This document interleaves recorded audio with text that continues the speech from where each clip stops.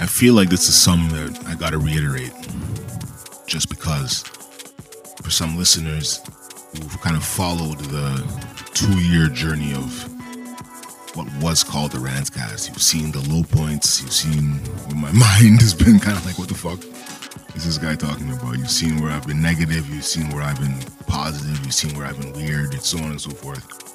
But I gotta reiterate that there's gonna be a point where there's gonna be a breakthrough, even a minor breakthrough, but a breakthrough nonetheless. When that happens, ride that wave as much as possible, but don't be so singularly focused on the wave that you're on that you don't see all the other waves. Or don't be so singularly focused on the street that you're on that you don't see,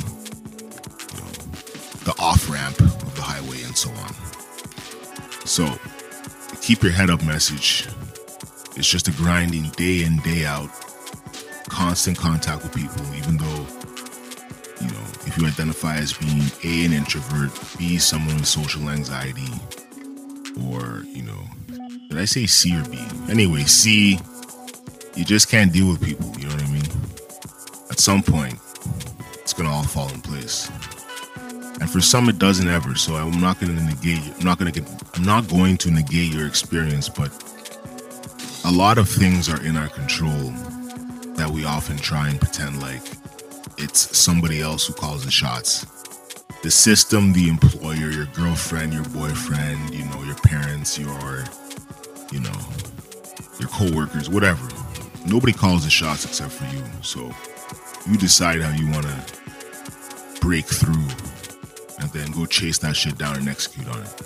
It's not all about chasing your dreams like art and music and so on, but it's finding interrelated industries where you can at least showcase that side of you and get paid every 2 weeks. You know what I'm saying? But shout outs to those who also live exclusively off their art, like exclusively living off of Instagram commissions and so on. So I have much respect for those people. Anyway, I'm out of here. Peace.